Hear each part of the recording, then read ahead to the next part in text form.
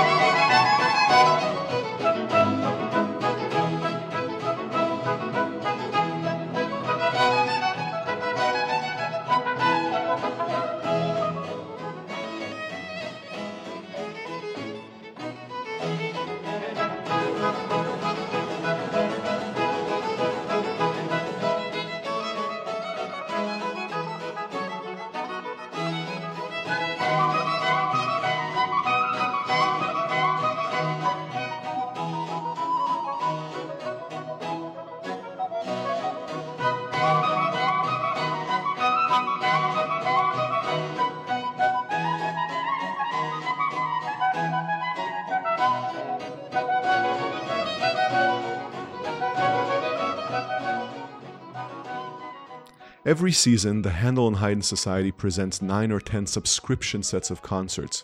In addition, our singers and players perform various non-subscription programs in different locations. These may be universities, churches, and other music series both in and around Boston, as well as on tour as far as California and abroad. The music you're hearing, Bach's Brandenburg Concerto No. 2, is music we know very well. For the past several seasons, we have performed it and the other 5 Brandenburgs as guests of the concert series at Boston's Isabella Stewart Gardner Museum, as well as on our own subscription series. This recording is of a concert given in neither of these, but at the Iglesia de la Regina Angelorum, the second oldest church in the Americas, located in Santo Domingo in the Dominican Republic. We were presented there by Conciertos de la Villa de Santo Domingo, an educational and arts presenting organization aiming to utilize the arts to revitalize the colonial city within Santo Domingo.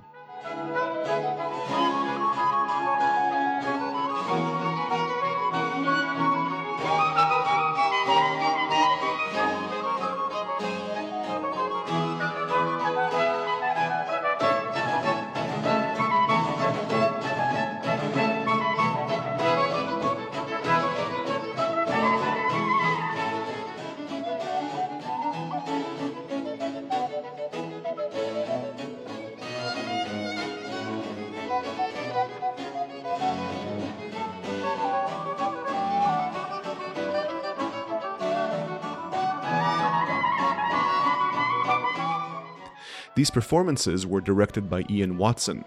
Watson's long and varied career has seen him direct and perform with some of Europe's most illustrious ensembles, such as the London Symphony Orchestra, Academy of St. Martin in the Fields, both English and Scottish chamber orchestras, English Baroque soloists, and opera houses in England, France, Scandinavia, and Germany, where he was principal conductor of the Darmstadt State Opera.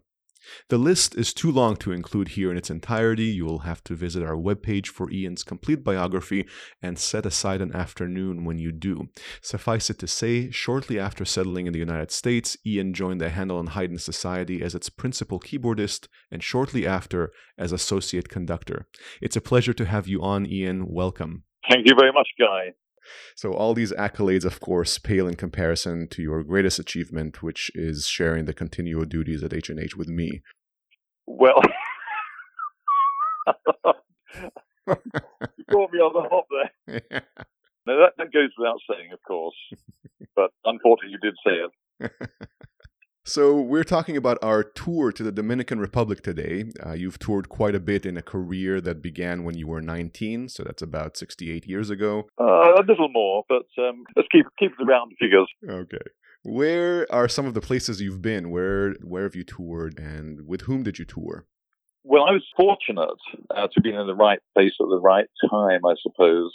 I joined the Academy of St. Martin in the Fields in my 20s, and they were basically a touring and recording orchestra, and did a lot of recordings for Philips, which was the big recording company at the time, and they sponsored a lot of tours in Europe.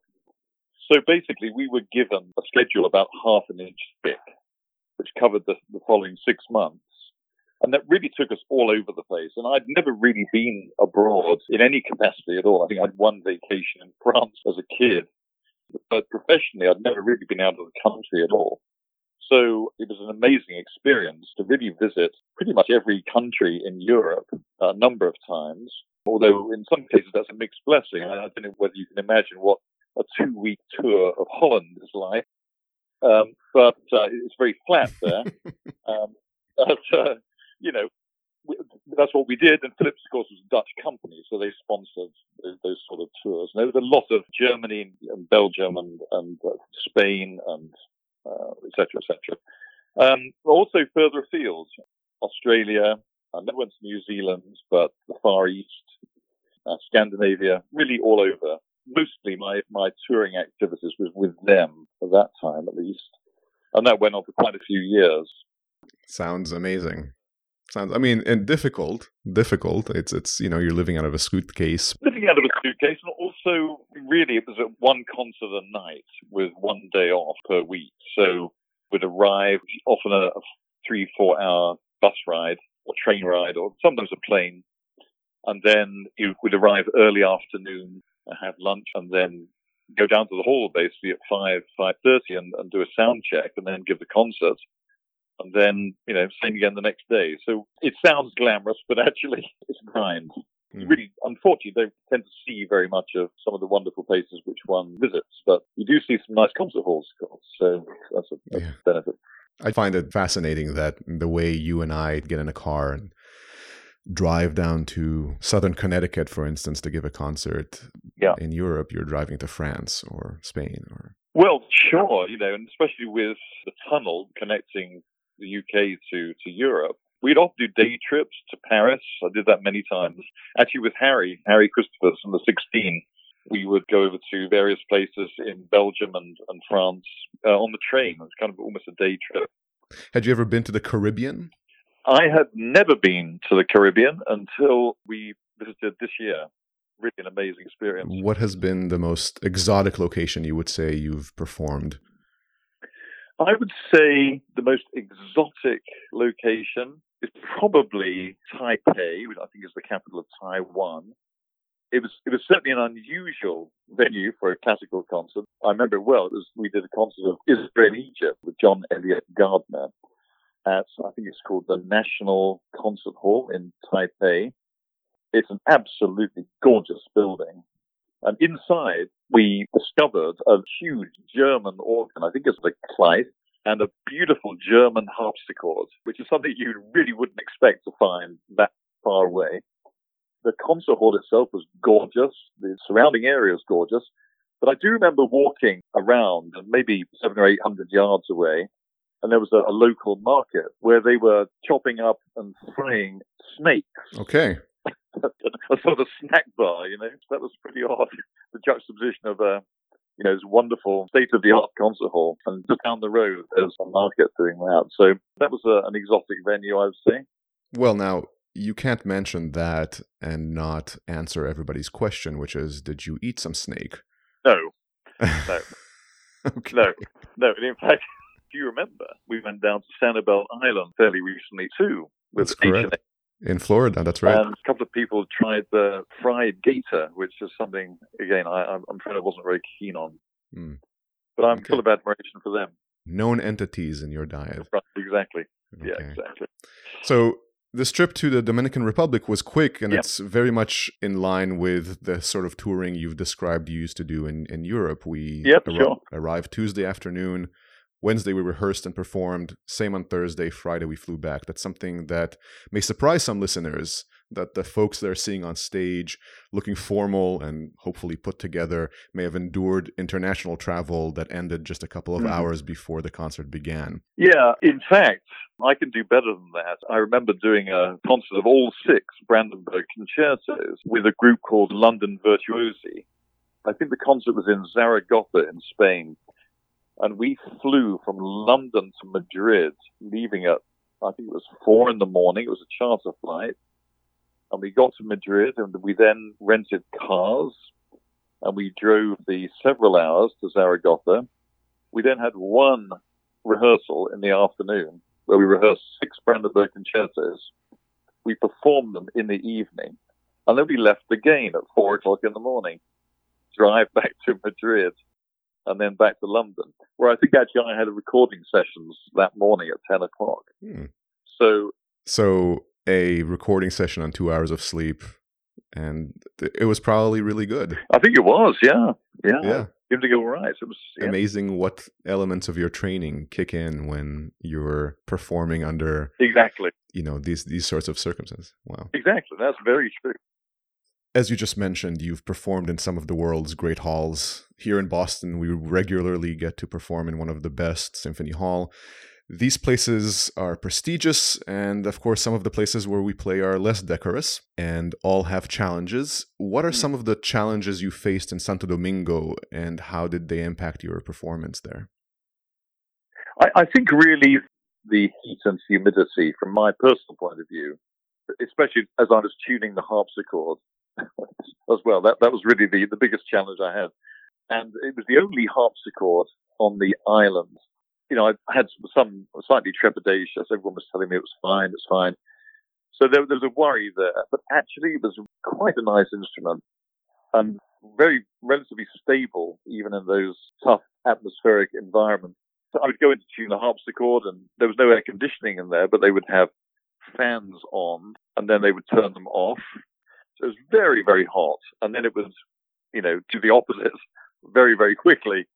So harpsichords don't react well to that. So I suppose that was my biggest challenge.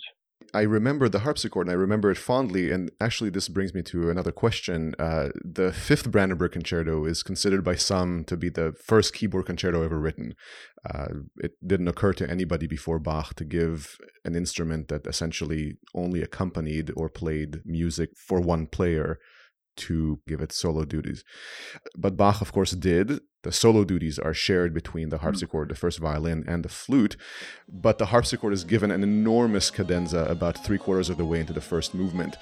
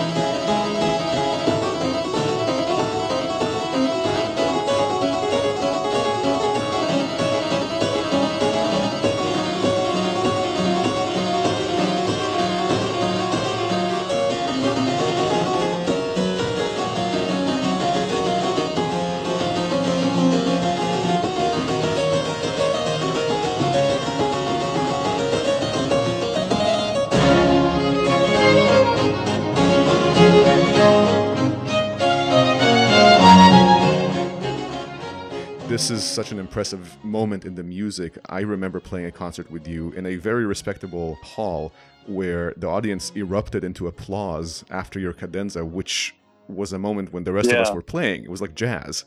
Do you think they were happy it was over? No, I think they were happy you played it that well.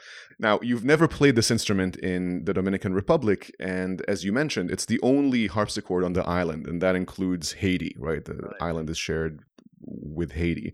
I suspect this is something you have to do often. You don't usually travel with your own harpsichord. So what is it like playing a very exposed, very difficult piece of music like the Fifth Brandenburg Concerto on an instrument that is completely unfamiliar to you? That's an interesting question. I mean, it has to be played one way or the other. That's got to happen. So take that as read. So then what does one do? Well, I suppose throughout my career, I've had to deal with that. I started off life as an organist, and as an organist, exactly the same thing happens. If you go into a church, it's a different instrument, especially if you're going around giving a series of recitals. You obviously can't take the instrument with you. And you just have to deal with whatever you're presented with. I do remember doing a series of BBC recordings with a choir in St Albans Kilburn in London, and the choir was at one end and the organ was at the other end, and there was probably a 4 or 5 second reverberation in there. And I remember playing the organ about 2 beats in front of what I heard, and then the pedals sounded late, so I had to play the pedals slightly in front of my hands, and the whole thing 2 seconds in front of the choir, that sort of thing. When you've been faced with things like that, it becomes less perturbing to play different instruments, It's just kind of par for the course if you're a keyboard player of that type. That's just what happens. There are famous pianists who took their own instruments around with them, of course. Famously, Michelangelo, who had, I think, 2 or 3 pianos, but he would take his own. And if he didn't feel that the humidity or temperature or whatever was exactly right, or everything wasn't absolutely perfect, he just wouldn't play. He'd just pack his piano up and leave without giving a recital. Other players, like Sviatoslav Richter, he felt, and if I could compare myself in any way at all with Sviatoslav Richter, it would be that we both try to make the best of whatever we're presented with, because that was his view too. That he felt that it was his job to try to make whatever instrument it was in front of him sound as good as it possibly could. And I do have that sort of feeling as a sort of a natural way of being. Maybe it's sort of British wanting to make the best of it. I don't know, but whatever it might be, good or bad, it doesn't really faze me because it has to be played. And it has to be played on that instrument. I think that's extremely admirable. Well, I get a bigger fee than you, Guy, because of that.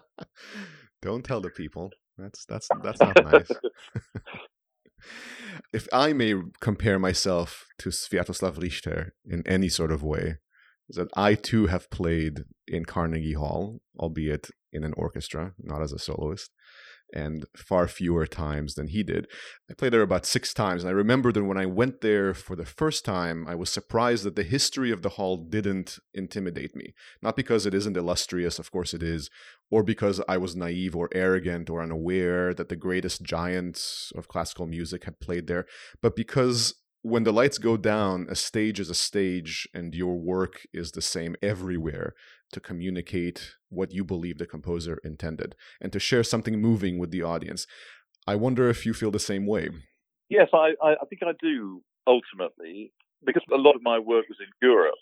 Experience maybe something slightly different. The best example I can think of would be the Bach cantata Pilgrimage, again with Gardner, where the idea was to play the appropriate Bach cantatas on the correct day in places that Bach lived and worked.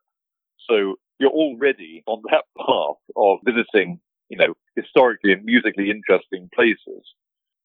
On that tour, we played, for example, in St. George's Church in Eisenach, where Bach was baptized. May well have played in there at some point. The Bach Church in Arnstadt, where Bach was the organist. I played the organ in there, the organ that he played. It's extraordinary to breathe similar air and go into a building that's sort of permeated with the shadows of Bach himself. You may well be walking on flagstones that Bach himself walked on. That's an amazing experience at first. But once you get in position and the orchestra's there, the choir's there, it becomes the job that you're there to do. And your job is to make music to the best of your ability. And one forgets where you are, really. Or at least speaking personally, I do. It doesn't matter to me where I am. Although I'm sure that, in some ways, those sort of buildings do have an influence on some subliminal way. But during the concert, I would say that you're just getting on with the job. And it's before and after. It's like, wow, this really is where Bach once was. And that's an amazing experience. The concert hall is just a concert hall. It has certain acoustic characteristics. It has a certain feel on stage. It has a good cafeteria at the back, or not. You know, I was lucky enough. I had no idea what I was doing, but I just following a schedule, you know. And the Academy was one of the most recorded, if not the most recorded orchestra of all time. And they were very famous, and I was just putting flesh and bones on that and visiting these amazing concert halls, you know, the Berlin Philharmonie, for example, amazing concert. I think the more historic buildings certainly were influential from a concertizing point of view. I wonder to what extent, you know, being British, you know, my local church in Woburn Green in Buckinghamshire is a 12th century church. So you can go in there, and, you know, which I did, sang in the choir there. It's just a normal thing to do. I didn't get there and say, wow, this is a 13th century church. I mean, everything over there is old. I'm thinking about this place where we performed, the Church of Regina Angelorum, which is apparently the second oldest church in the Americas. The first church built in the Americas is a few blocks away, built in the early 1500s. This was about 40 years later. Were there any particularly memorable moments, musical or otherwise, about this trip for you? I would say the musical moments, I thought the horn playing in Brandenburg 1 was absolutely terrific. In fact, that's the other thing about Brandenburg concertos. Everyone has, you know, solo moments, and everyone did just brilliantly with it. In, you know, not ideal circumstances, but we made the best of it, and I think we did a fine job. Other memorable events, I had some wonderful meals. In fact, we had some meals which began at 7:30 and finished at 10:30. We're getting out of the restaurant at maybe 11 o'clock, and there were people pulling up, absolutely dressed in their finery, just going out for the evening. So there's a very different culture there to what we have here. That was interesting. There also seemed to be some trenches on the sides of the roads, which I hadn't noticed. I remember standing outside a hotel rather late at night, chatting away, and took one step backwards and basically disappeared. So lucky not to break anything there, but we lived to fight another day. Exactly. It was an incredible trip, and I'm grateful to hear you speak about it, because it's also bringing back fond memories for myself. And I've noticed that we've spoken a lot about travel and touring and that experience in particular. We've not said much about the music, the Brandenburg Concerti themselves, and I certainly would like to talk to you more in depth about those, and I'm hoping that you will join me again next episode to do that. Absolutely, I would love to. Fantastic. So I will look forward to that. Thanks so much for your time. Thanks, Guy. Ian Watson is Associate Conductor of the Handel and Haydn Society.